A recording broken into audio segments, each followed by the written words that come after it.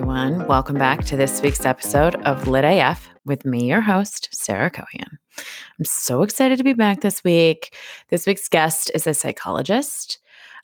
She practices EMDR and a lot of other psychotherapy techniques. And she does a lot of trauma therapy. But to break it up, she has decided to do some dating coaching, which I think is awesome. She's mixing fun with some seriousness. So she has a lot of awesome tips for both people that are dating right now and then people that are in a relationship right now. And I'm speaking right now as in quarantine, lockdown, COVID times. She talks about date zero, which is a new concept to me. It sounds amazing, which basically being able to video date and have a very low key date zero before actually setting up a much longer date, which like we're in quarantine. It's crazy times. I highly recommend doing that before you meet someone in person. So we talk about all of that. And then of course we talk about being in relationship, and how to spend time together and kind of create like ritual boundaries to set like what is Zoom for fun and then what is Zoom for work. And then also going on dates. I mean, God, how many times have I heard that advice from therapists and coaches and relationship gurus? But seriously, like going on dates, maybe like you're already going to dinner anyway, but you're calling it a date to make it feel special. So yeah, that's my guest. As always, I want to give you my update. I had just an incredible week. I know astrologically there's all kinds of crazy shit going on. I can't even keep up, you guys. So I'm just like doing me, which is the only thing I can do. So I've talked a lot about being in a real crazy deep romance with myself. And it started in February. And this week it kind of culminated with what I would like to think of as a ceremonial activity, almost like a wedding for myself. So I booked a photo session with a friend, Caitlin Miller. She is phenomenal. I will link her website below. And getting ready for this photo shoot was a lot like getting ready for a wedding. I had to book a nail appointment. I got my hair done. I had to pick out my outfit. And instead of, for a wedding where it's like all these traditions tied around it, it was really cool and loose. It was just like, what the fuck do I want? So I was super nervous going into it because I'm a perfectionist and I wanted everything to go real well. And the whole experience was just absolutely phenomenal. I felt so safe and so held, and I had so much fun doing the photo shoot. I feel just super solid in like all of the things that I picked out and chose to be there. And it truly felt like, okay, this is the culmination of not the end of my romance with myself romance, but it felt like kind of, some proverbial icing on the cake. And so I ended it by coming home and actually recording a podcast interview, which was so fun. It's this one with Antran. And then I took myself out on a solo date. Actually, it wasn't really truly solo because my dog Frida came with me. But it was by myself, and I went out to a restaurant and made a promise with myself that I would put my phone down.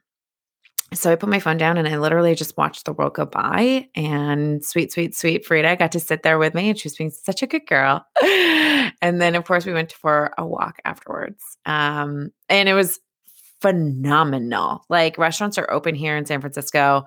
The weather was just so amazing last week. And I haven't taken myself out to dinner by myself in a really, really long time.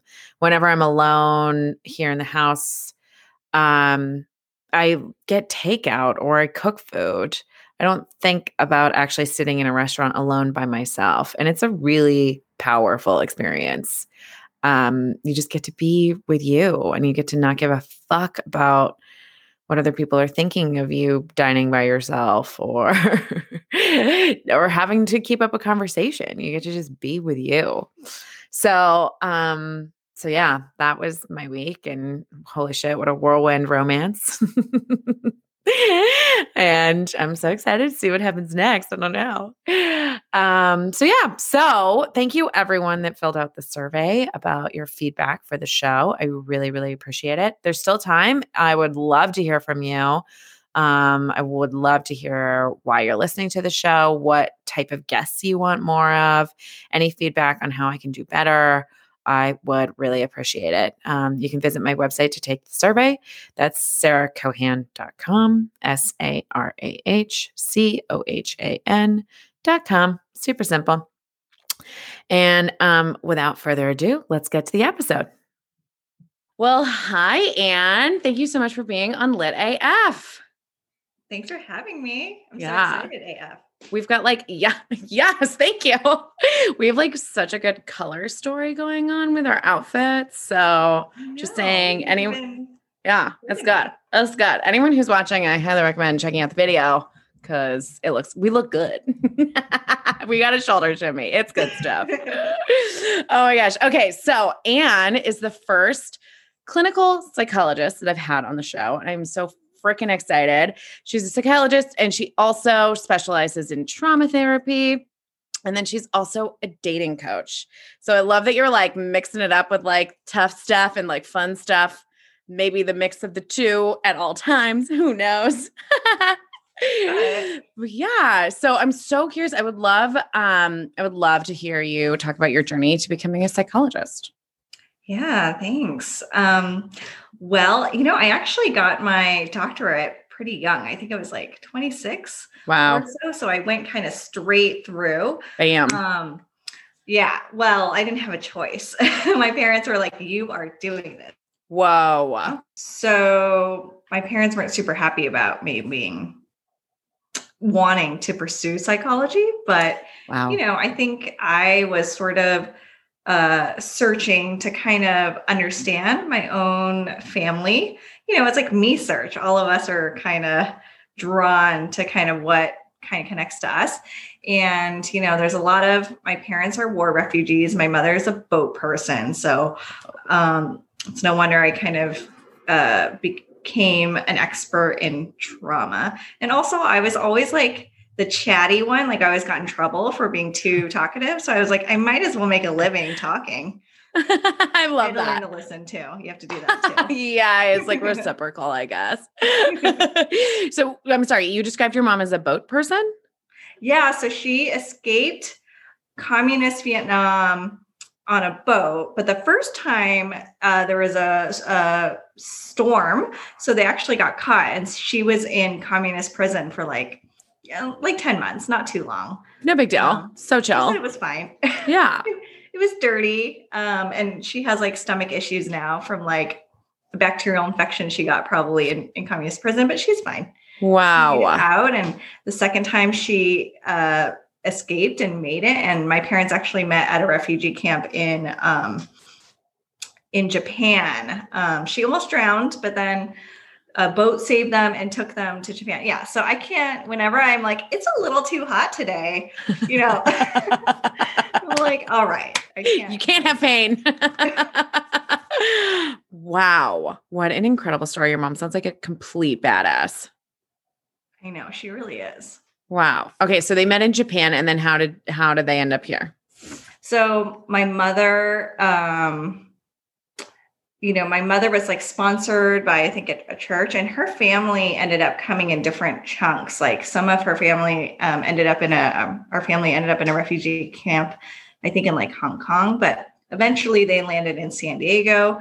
And my father came over to be with her too, because he was actually studying abroad in Japan. So he was able to kind of escape that way.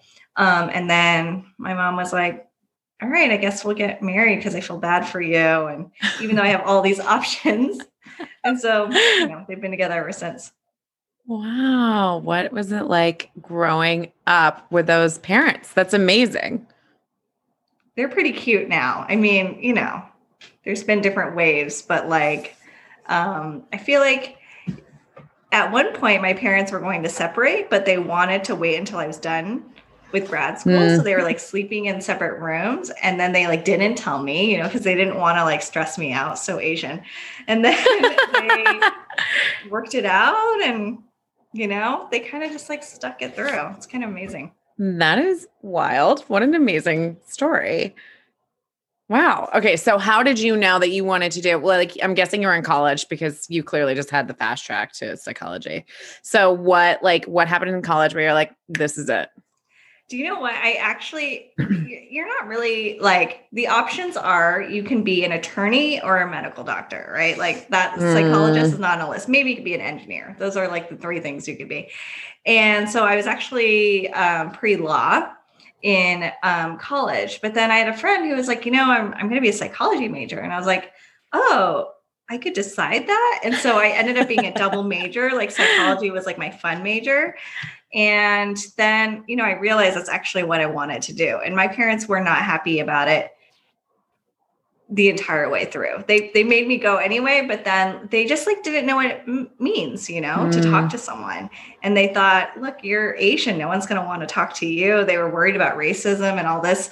But eventually when I got my first job, they were like, okay, we're proud of you. Oh, which I had never heard before. Oh my God. Not when I like graduated, not when I, you know, like finished my dissertation. They were finally like proud of me because they were just worried that I wouldn't really be able to support myself, you know? Wow. And did you recognize that at the time, or you were like, I can't believe that my parents aren't supporting me through this? I mean, it like, yeah, at the time it was like hard, but it wasn't. It's like, I could understand why, you know, wow. Like my grandfather used to call me a crazy doctor, like a doctor that talks to crazy people, because there's just no concept of kind of psychology and mental health in Vietnamese culture. I mean, I think that's changing, right? But really? They just like had no idea what I was going to do. Oh my God, a crazy doctor. That's wild. I probably didn't either. I was like, I don't know what I'm doing. But this seems fun. Let's talk about feelings. Let's just talk a little bit. I love that. Oh my God. Wow. What an amazing story. So then I asked this because I like am just now like flipping the script to my parents and being like, I'm not really going to go down this track of doing this job that isn't fulfilling me, but is very secure. And I'm hearing a lot of like, they're putting all their fears on me. And it's so funny because they listen to this podcast. So every time I talk to them, I'm like, now we get to have a conversation about that. But it's so interesting that like you were able to, at such a young age, just be like, yeah, that's your fear. And that's not mine. Like that is exactly what I'm struggling with right now. It's so, and I find that I'm holding things closer to my vest because of it. That you're kind of afraid to kind of tell them? Yeah, not afraid. I'm just like, I can't deal. Like, I can't hear what you're going to respond because my dad wants me to be an event. What's it called? Like an event promoter or like an event. Yeah. Like some big like event person. And then my mom, I'm not really sure what my mom wants, but like she used to own her own company. So like all of her fears of owning a company are now like coming out in her like feedback towards me. So it's really interesting to like finally be at the head of that and just being like, I respect you. And like, no, thank you. Like not today, or maybe today, but like not tomorrow. Yeah. I mean, I had and still have a really hard time with that because I'm an only child, you know, so all of the projection is onto me in a way. And it feels like a lot of pressure, like the way you're describing, you know, and yet what are you going to do? You got to just kind of like live your own journey and hopefully set some boundaries and know that like, it doesn't like matter, you know, in some ways, whatever happens is going to happen. You're going to learn from it, or, you know, I didn't know exactly where I was going to be. I had so much fear about opening up my own private practice. You know, every step of the way is like a new thing to be fearful about, but fear is going to come along for the journey, you know? Yeah. Come along. Let's be friends. Oh, I love that. That's amazing. Okay, so you use psychotherapy in your practice. I'm so curious why you chose to use this in your practice and what are like the benefits? So psychotherapy is pretty broad, and there's all sorts of fancy techniques and types of therapies that have a lot of letters like ACT and DBT and CBT. They're just like, and there's a lot of overlap. But I really do think like the most important part of therapy is like your relationship with the client, because a lot gets kind of projected onto you, just like how our parents project onto us and et cetera. We project onto our relationships. Like that happens in the room. And so I think that's kind of the piece that matters the most. And the research supports that, right? That it kind of doesn't matter the technique that you use. What matters is the relationship. I love that. That's amazing. So what acronym technique do you use? I've never heard of these acronyms. So well, full disclosure. There's EMDR. There's like, yes. You've heard EMDR, yeah. Yes. So I'm also EMDR trained. That's one especially for trauma, but it works for a lot of different things. So I kind of just like, use it all depending on the client. Like I kind of really tailor to what's going on. Oh, that's so cool. Wow. That's awesome. And then the relationship with your client, I'm so curious, like how do you foster that with boundaries? I know it's a good question because, you certainly meet someone where you're like, I feel like we could be friends. Totally. Like if I wasn't your therapist, we would be friends. But the whole point is that there are boundaries. The whole point is that the sacred space where, I'm not going to tell anyone by law, I can't tell anyone about, the things that we're talking about. So therapy can't exist without kind of those boundaries. Totally get that. I've definitely had therapists where I'm like, I wish we could be friends. Yeah. I mean, sometimes I'll text my therapist memes. I love that. I would be so annoyed if like a client did that for me, but like I'm like, we've been together like 8 years now. It's fine, right? We've reached meme status. We're meme status, yeah. It's a big deal. It's official. I love it. Is it true that as a therapist, you're not supposed to acknowledge your clients in public? Yeah. Talk to me about that. Totally. And San Francisco is a small place, Sure when we used to leave our apartments, but I run into clients all the time and I have to pretend like I don't know them. And I've actually had friends introduce me to clients where I have to be like, oh, it's so nice to meet you. Wow. And kind of, play that thing. But, that's to protect that boundary. That's to kind of protect the privacy. Right. But, some clients don't mind. They're like, hey, this is my therapist. Meet so-and-so, and that's fine as long as they're okay with it. As long as they're initiating. Amazing. Wow. I've definitely seen my therapist out and about and they've definitely. You have? Yeah. And they've ignored, like you said, San Francisco is so small. I remember this one moment where I was like, after a session, I was like outside the therapist's office smoking a cigarette because I smoked all the fucking time. And, of course, also like processing all those feelings. Yeah. So I'm like outside and I'm like so ashamed that I was a smoker. Oh my God. I like tried to hide it from everyone, which was impossible. Including my therapist. But I'm like literally sitting outside the office. I don't know what I was thinking. So I was like trying to hide it. And like, it was dark. So I'm like, oh, hopefully she won't say, this is just like a little entryway into my brain of how much I'm like hiding from the world. So I'm like smoking a cigarette and then she walks out and I'm so startled and like, don't know how to react. And like, I'm like trying to throw my cigarette out. Like it's not mine. And then also say hi. And she literally just like looks right past me. And I'm like, oh my God, I want to die.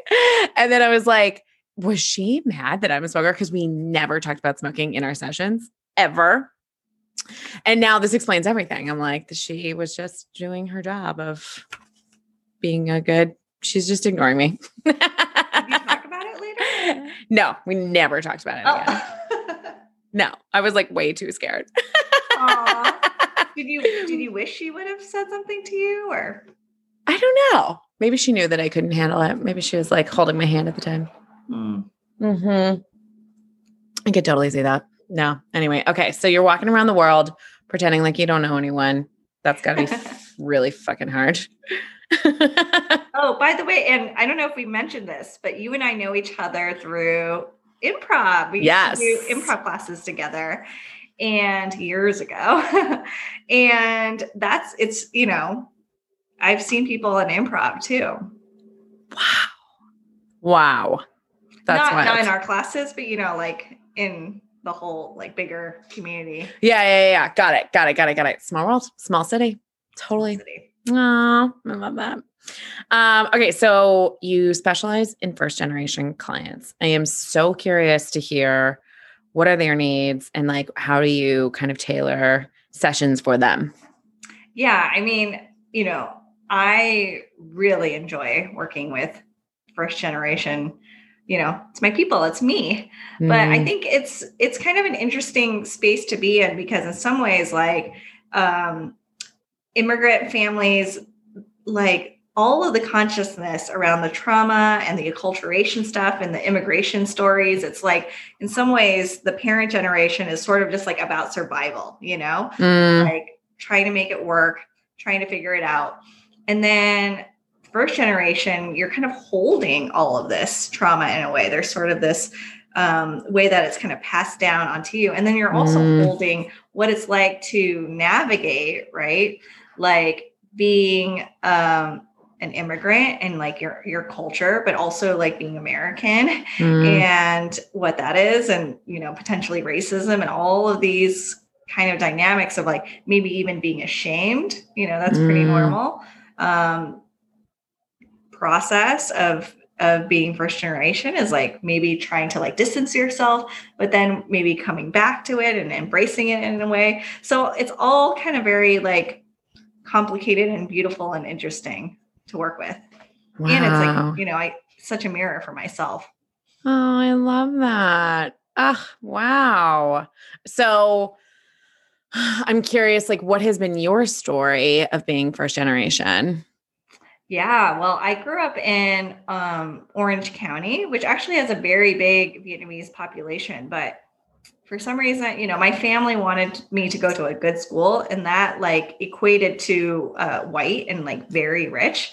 And there were certainly like, Asians there, but it was very like, just like very heteronormative, like Christian, and my family's Buddhist. And so like anything that how I identified was like not, the norm. And I remember one time I was in elementary school, but it was like International Food Day and everyone's bringing like Swedish pancakes, cause like they're all white.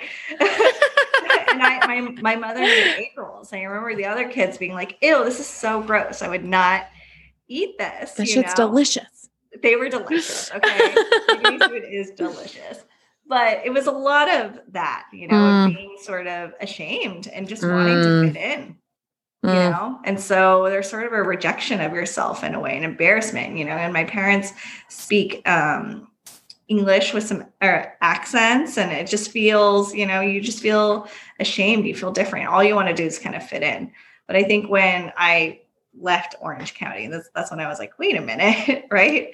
I think we probably gravitate to this city for a reason. It's not perfect by any means, but like the values of this city is there in terms of embracing of diversity and knowing that there's, richness in that. Yeah. But it's certainly a process, and it's a big process of kind of shame and self-hatred in a way to get to the other side of being able to kind of embrace it, not just embrace it, but love it. Yeah, that's fascinating. Wow. And then I'm curious, like for your identity, like, did you identify as Vietnamese? Did you identify as American? Was that something that you had to work through? Yeah, I guess, there's not really like hiding that I'm Asian, so I always felt it's a little confusing. Yeah. Like Vietnamese American, but really when I was little, I just wanted to be white. You can't, you can't try to be white, but you just knew that was the better thing to be: white, Christian, and rich. Wow. Orange County. Those are the values. like super white. Like the other schools would make fun of it and call it like, it was called Villa Park. So they would call it Vanilla Park, because that's like the reputation it had. It was like one of those kinds of schools. Super, super white. It's in the name. Wow. Wow. That's wild. So how did you unlearn, or where did you start to learn how to unlearn basically the self-hatred and the shame?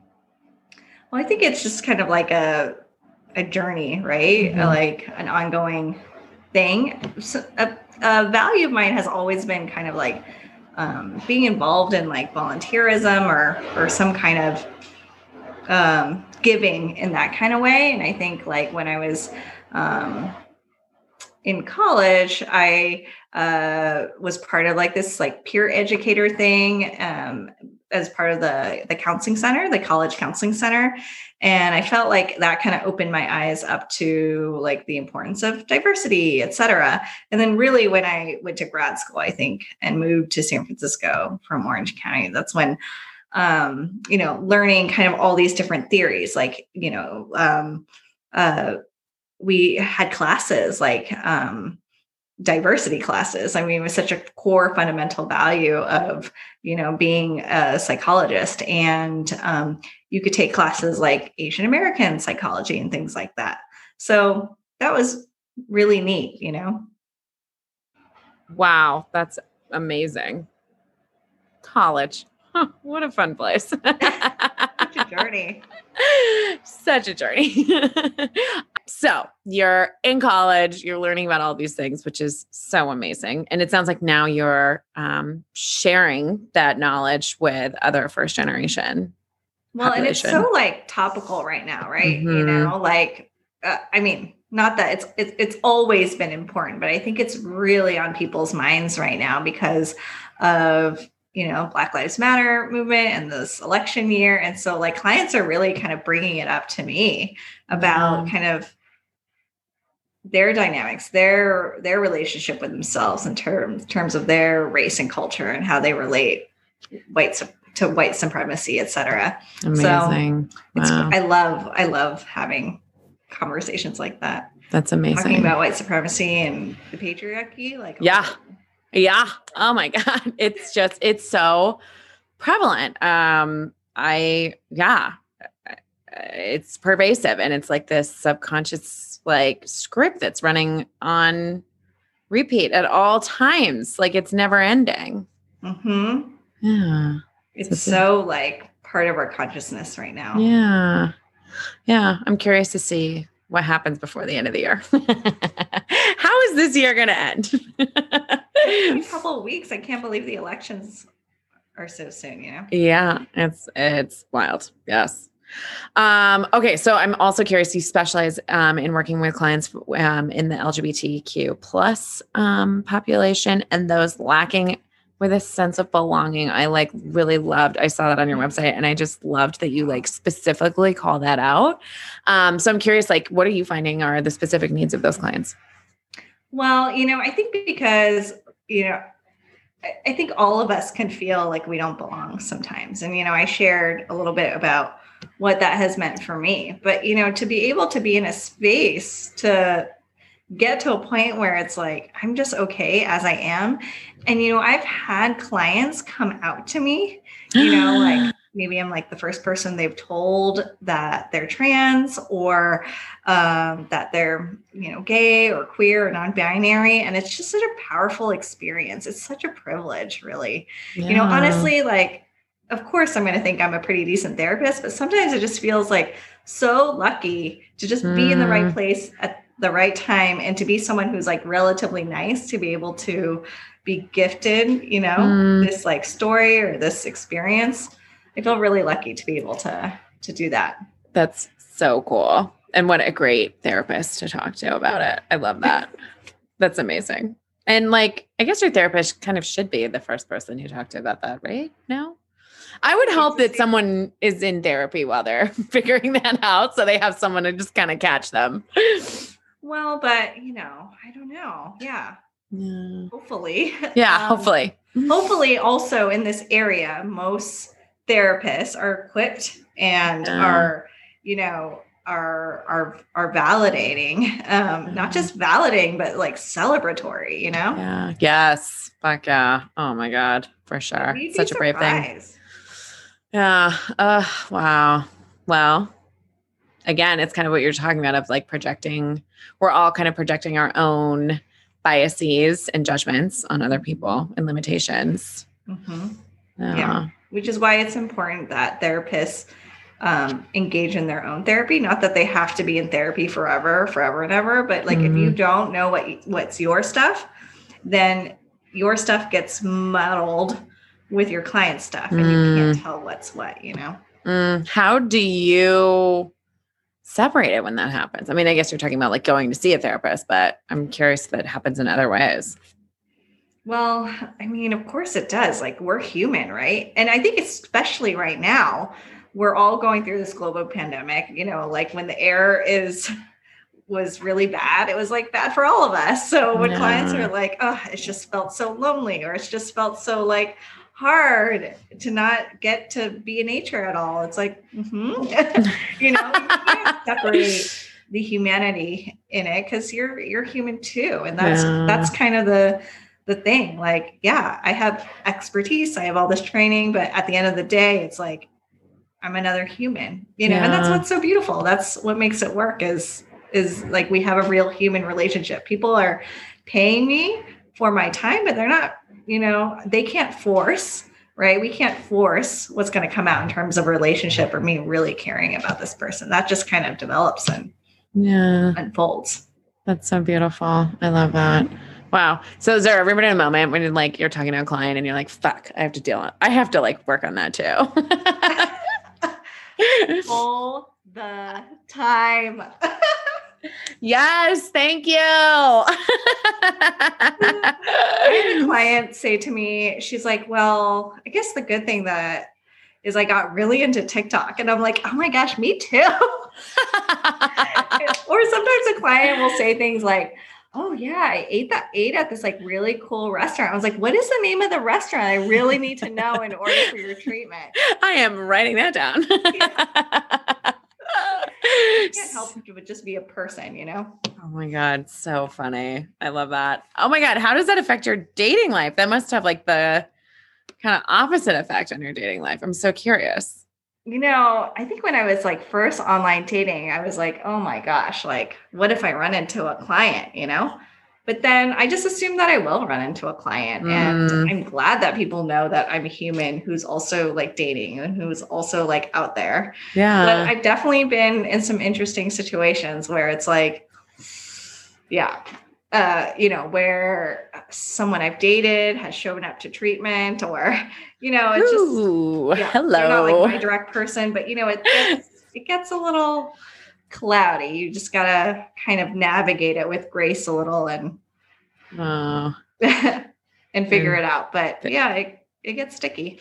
Gets sticky. Does anyone ever, like when you date people, are they ever like, I need treatment. I need some free treatment on this date. I mean, sometimes I feel like I'm going to invoice you because I just gave you free therapy. Honey, you are not like polyamorous because you want to explore open relationships. You're really hurt because your parents like cheated on each other and you never dealt with that. You know, like I've definitely had just like these dates where I'm like, oh my gosh. I was just telling a friend this. I had a date once where someone showed up and he was like, I don't believe in psychology. I'm like, what do you mean you don't believe in my field? Like, it's not like Santa Claus. It's not like, you know, it's a field. He's just like, I don't believe it. I'm like, why would you ever think this is going to be a thing? If gonna work. You don't respect my profession. That's some psychology right there. Very interesting. But and you guys are still dating. Huh? So now you guys are still dating. Yeah, we're in love. Madly in love. Yeah, it's obviously gonna work. It worked out. You know, opposites attract. Yeah, that's what I've heard. And that's the definition of opposites. But like stay together. There we go. Oh my God. Okay. So that leads perfectly into being a dating coach. Tell us about being a dating coach. I love dating coaching. Coaching is a little bit different than psychotherapy because, with coaching, you can kind of have a more defined goal. Like, I want to get better at dating. I'm really nervous about it. So I want to get more comfortable, or I would like to, seek partnership or whatever. And we can kind of like work on that in a pretty kind of more condensed period of time. And it's a little looser than therapy is. So it's super fun. And I think I got connected to it. Well, it was already like happening. So I think in some ways dating is like the last frontier that happens. It's like people start to feel better and more really why I like dating is it's really about your relationship with yourself and your ability to communicate and set boundaries and know what those things are. And that's when people are really ready to date and like get connected to healthier relationships, Yeah. So it kind of was already happening. Like people would start feeling better and like already deal with the things they wanted to deal with. And then they would say, oh, I'm kind of scared, but I might want to seek partnership. And so it was like happening. I remember saying to a client, I was like, do you want me to take a photo of you? The lighting is really great. And he was like, I'm not trying to go for like, I'm in my therapist's office vibes, And I'm like, okay, yeah, good point. You're like, I am full service. Let's work on your bio. We got your photo. Let's do it all. Yeah, exactly. You want me to swipe? I'll swipe for you. Totally. It's super fun. Oh my God. So I like kind of like getting in the trenches with people and like doing that. So it kind of organically started coming out in my work anyway. Yeah. And so I was like, this might be a fun thing to pursue. It's kind of opposite, It's like it's not opposite. It's like the end where someone is so connected with themselves that they're ready to look for a healthy partnership or just date for fun and feel empowered in that, Yeah, and then get more connected to themselves. It's so fun. That is so fun. What's been like the most common tip or like practice that you've worked with clients on for dating? Well, I started dating coaching during the pandemic. So the one thing that I think is super helpful is for folks who are kind of afraid to delve into online dating or to delve into dating at all, that in some ways it's like lower stakes than ever because you can do it from home. You don't have to invest so much, and you can kind of vet people in a way. So if you really chunk it and break it down and just say like, I can have a phone call with someone, I can have, a video meeting with someone, then it feels a little bit more doable, especially for folks who are kind of jumping in for the first time. So cool. Do you think video dates are like going to stick around? Oh, I think so. Yeah. I think that, I used to do like the date zero or talk to people about date zero, and date zero is sort of like, it's not a first date, because like a first date feels like we've already known each other. When you're online dating, it's like you haven't really met yet. So you want to do kind of more like a chill, like 40-minute coffee and be like, are you someone that I want to see again? And kind of like vet them in that way and have it not be so high pressure the first time we meet and we haven't even like seen each other in person yet, that we're going to have like a full movie and dinner thing. Like that's too much, you know what I mean? And so I think now the video date is going to replace date zero in some ways. I love that. That's very exciting. Such low stakes. Yeah. No, like you don't even have to work out who's going to pay for anything. Exactly. And you can be creative and be like, oh, let's have a, cup of tea together or a cocktail or whatever. But I've been surprised. I've been on a couple of video dates and it's like, can you just move the pile of whatever over a little bit? Like you can curate your background just a little bit, like you have a cute little background. You've got your color scheme, I'm sorry. Clean your shit up, you guys. If you're going to go on a fucking video date, which is like zero effort, put a tiny little bit of effort into it. Move it over. Move it over. Give me a good background. Get some good lighting. Oh my God. People don't think about that. You're like talking to a shadow. It's like, that's not a good vibe. Like turn on a light. Like turn a light on. Oh my God. But can we talk about how I went on a few dates with a friend of yours? Oh my God. Yes, please. Okay. So, okay, is this true? Because what he said to me was like, I ran it by Sarah and she said, oh, you should definitely go out with Anne. She's really good at improv. And I was like, wow, is that the criteria for like a nice date? Or Could be true, could not be true. What I believe I said is she's really funny. And that like laughter, comedy, giggles, that's the key to my heart. And that is like the number one thing that I'm looking for ever and have found now, obviously with my husband, but like what I believe I said is she's really funny. So I highly recommend going on a date with her. And it might've come out as in she's good at improv. She can yes and the shit out of you. And he'll be like, yeah. But I will say that I don't necessarily think that making you good at improv makes you good at dating. So there's a little trivia for you. So why do you say that? I just don't think it's correlated at all. Okay. Like if you're good at improv, then you're good at dating. So it might make you a good like BSer. You're probably not going to be like super anxious or uncomfortable because you can roll with the punches. Yes. But that doesn't mean you're necessarily going to be a great date. Yeah. Yeah, for sure. I love that you remember that story. That's so funny. Oh, I thought it was just so funny. I was like, thanks for the vote of confidence. You're welcome, Anne. I got you, girl. I'm very flattered by that. Oh my God, good. Yeah, you're funny. Thank you. Oh, I love that. That friend is now married with a baby on the way. Aw, that's so exciting. Yeah. He was a good dude. I mean, he is a good dude. He's a good dude. He's a good dude. Yeah. For sure. I agree. Okay, so what advice do you have for someone that is dating? And then flip side, what advice do you have for someone that's in a relationship? Oh, I'm sorry. So you do dating coaching, but do you do like relationship coaching? Like, do you do like the next? I do sometimes. Yeah. Wow. Totally. Cause that must just be like reverting back to the original of like, now I really need to find myself. Maybe I'm just speaking for myself in this moment. Oh, say more. Let me tell you guys about marriage. Whew.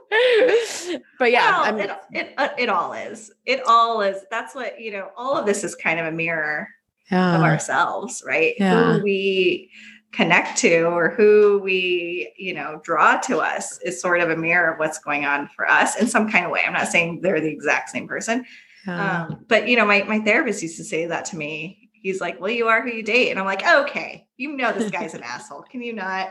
But there is something about it that I'm inviting this in or attracted to in some kind of way. So I think that is true. It's all kind of a self-discovery, Yeah, for sure. Advice for dating. Do you mean especially during a pandemic? Yeah. Circumstances of pandemic? Yeah, sure. That's where we're at. No end in sight.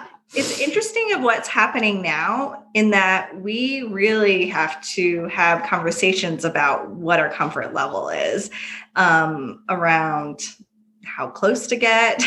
If you have kind of screened someone and you are like, okay, let's have an in-person date.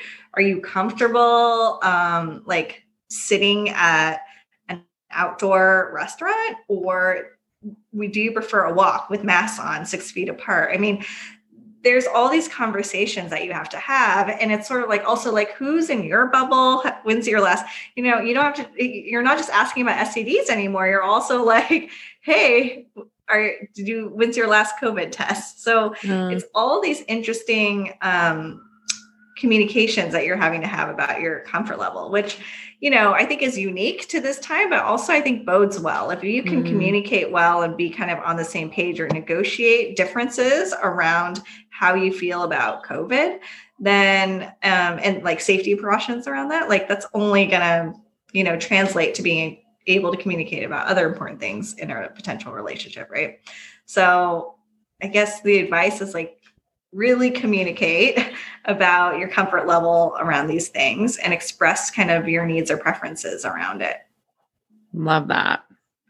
For a relationship, gosh, we're all on top of each other right now. It's hard. Yeah. The relationship piece, I think that's happening is like, because we're together, we are just like, it's a gift in a way, right? We have a gift of time of being together.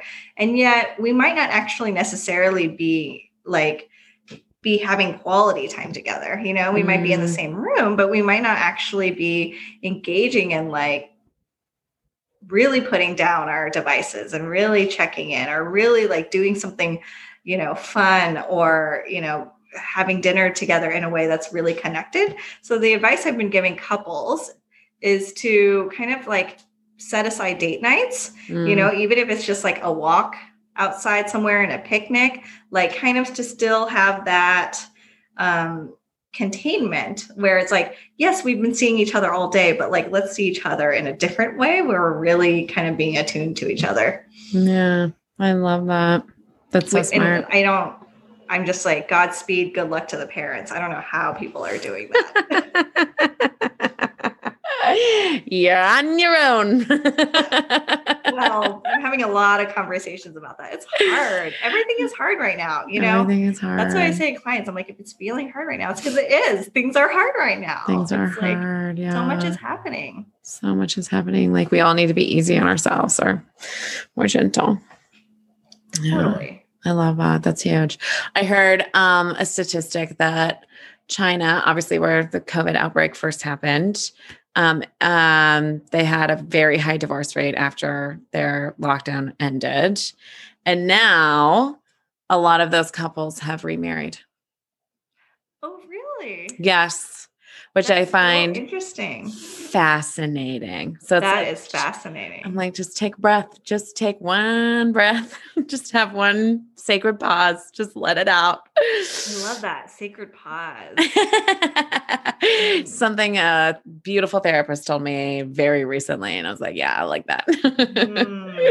Yeah. I love that. Well, thank you. And I hope everyone follows that advice during these difficult times that we are in. It's just, it's crazy. I think what you said actually is the most important piece is like, let's all have a little bit more self-compassion for ourselves. You know, there's so much like, oh, well, I should be using this time to like learn how to like, I don't know, like basket weave underwater. It's like, you don't have to, let's just it's okay. Just like be as you are. Yeah. Yeah. Since we started our conversation a little bit talking about weight, it's just so interesting. A lot of people I've talked to recently are like really self-conscious about the weight that they've gained over COVID. And I myself have lost a bunch of weight and then gained a bunch of weight during COVID. And it's like this, we're all like, to me, it's like if we're all collectively gaining weight, like, let's just call it how it is and just be cool with it. Like, there's no need for all of us to just like keep giving, I don't know, being so hard on ourselves to like lose weight, get rid of it fast. It's like, no, dude, we're going through a difficult time and we're maybe putting some padding on to like soften the blow. I don't know. Totally. I think there could be like a multitude of reasons, right? Obviously it's like, you know, comfort, we're home more.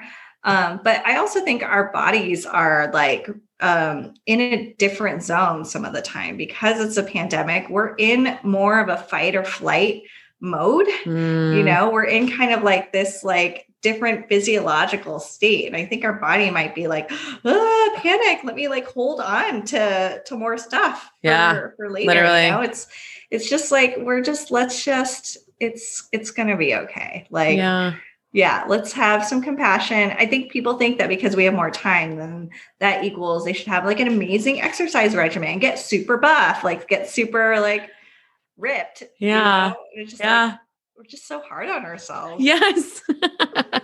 Yes. So more compassion. Especially as women. Yes. Especially as women. I feel like I joke with some of my friends that like the beginning of every sentence, like, I'm so sorry for existing. If I could crawl into a hole and die, I would. You know, like what is losing? Like, there needs to be less of me, less of me, less of me. You know? Yeah. Like, yeah. Why? Let's take up some more space. Literally, physically. Let's do it. Yes. I love that. So good. So good. Okay. So you're a psychologist. You're doing all of this therapy all the time. And you're so fucking funny. I know this for sure because I've recommended you for a date. So I'm so curious, how do you keep your sense of humor with this work? Oh, I think that is a great question. There's no better feeling than when you are like genuinely laughing, with Mhm. with a client. I don't know. I don't know if my clients think I'm funny or not, but sometimes, when we're having that moment, it's just like such a beautiful thing. And I think that's just like the humanity piece, that relationship piece that we were talking about. Because, Mm. like I'm sure for you, whatever you do, you're going to bring yourself. And part of that is just humor, not taking things too seriously and being able to play a little bit. I think that is like so important, like playing, and that's what humor is. That's what creativity is. It's just like allowing yourself to play in a way that like maybe like your inner child, like maybe hasn't been able to, Mm. it's Yeah. like, let yourself have fun. I say that to clients sometimes.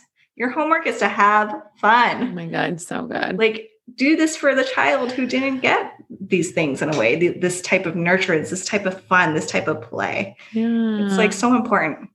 That is so important. And do they do it, or are they like I think it's hard for struggling? people sometimes. They like edit themselves, Yeah. But that's what we work towards.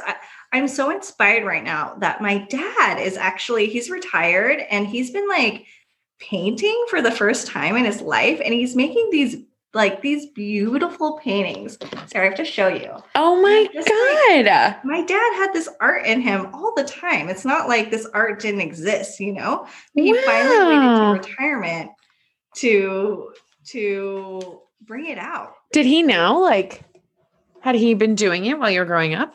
Never. Oh my God.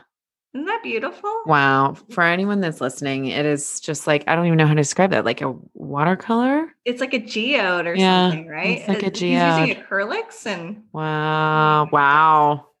but that Very has made me think cool. a lot about just like it's in us.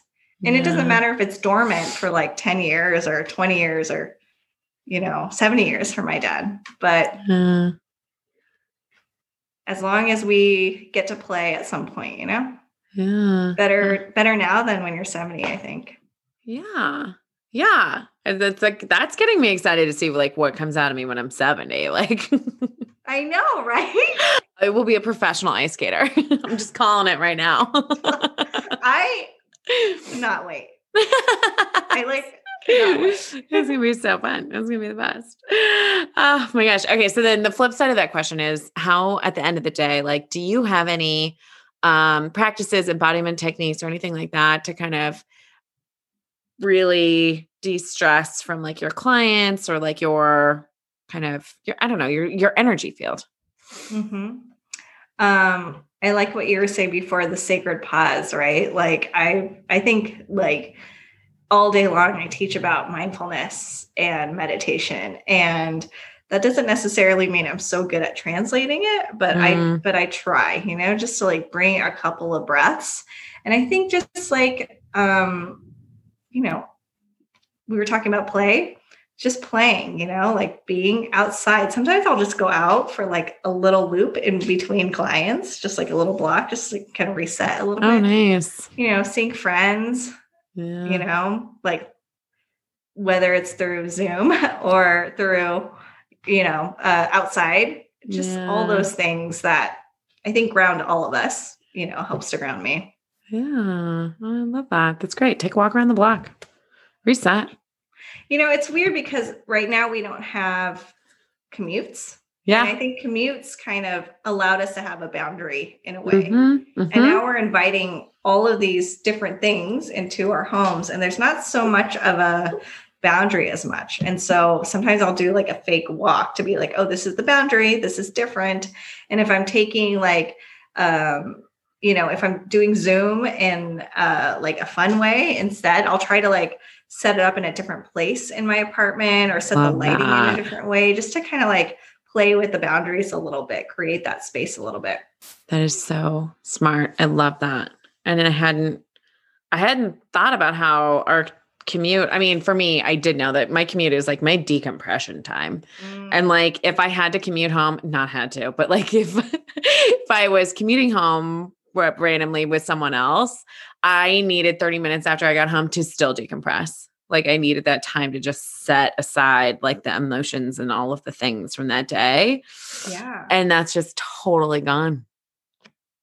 Which is great. Don't get me wrong. I'm loving it. But it's like our bodies need kind of like some sort of ritual motion, something. I like that word, ritual. Yeah. Mm-hmm. Oh, that's wild. Every day at 5 o'clock, I walk my dog. My dog, my beautiful Frida, eats dinner every single day right at 5 o'clock. And she reminds me that it's dinner time. I know she's very punctual. Is she punctual? Very punctual.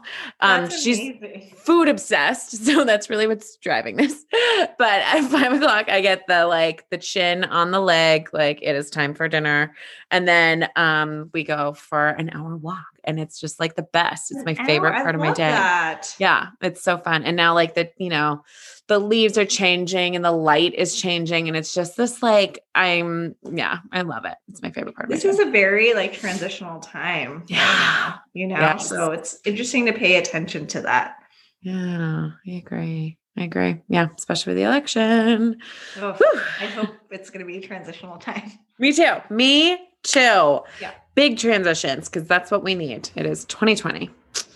Seriously. Yeah. Oh my gosh. Well, Anne, is there anything else that you'd like to share with us? This has been so fun.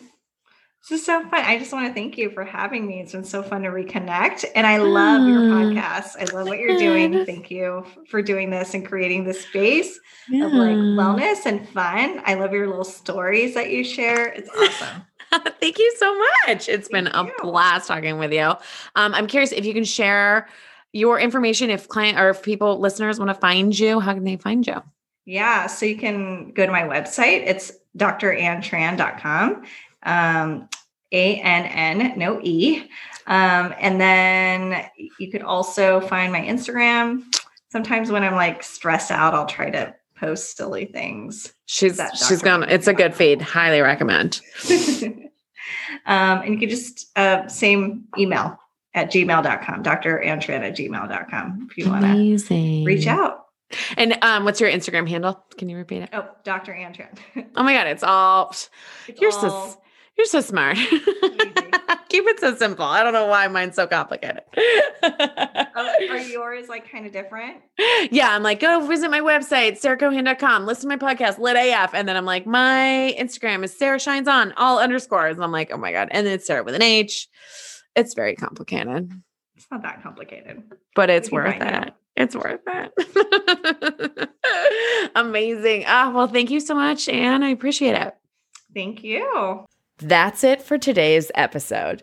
If you have a moment, please rate and review. Hit subscribe to keep up with new episodes and pass it along to a friend. Thanks again for joining. I hope you'll come back for more. In the meantime, check out sarahcohan.com. That's SarahCohan.com.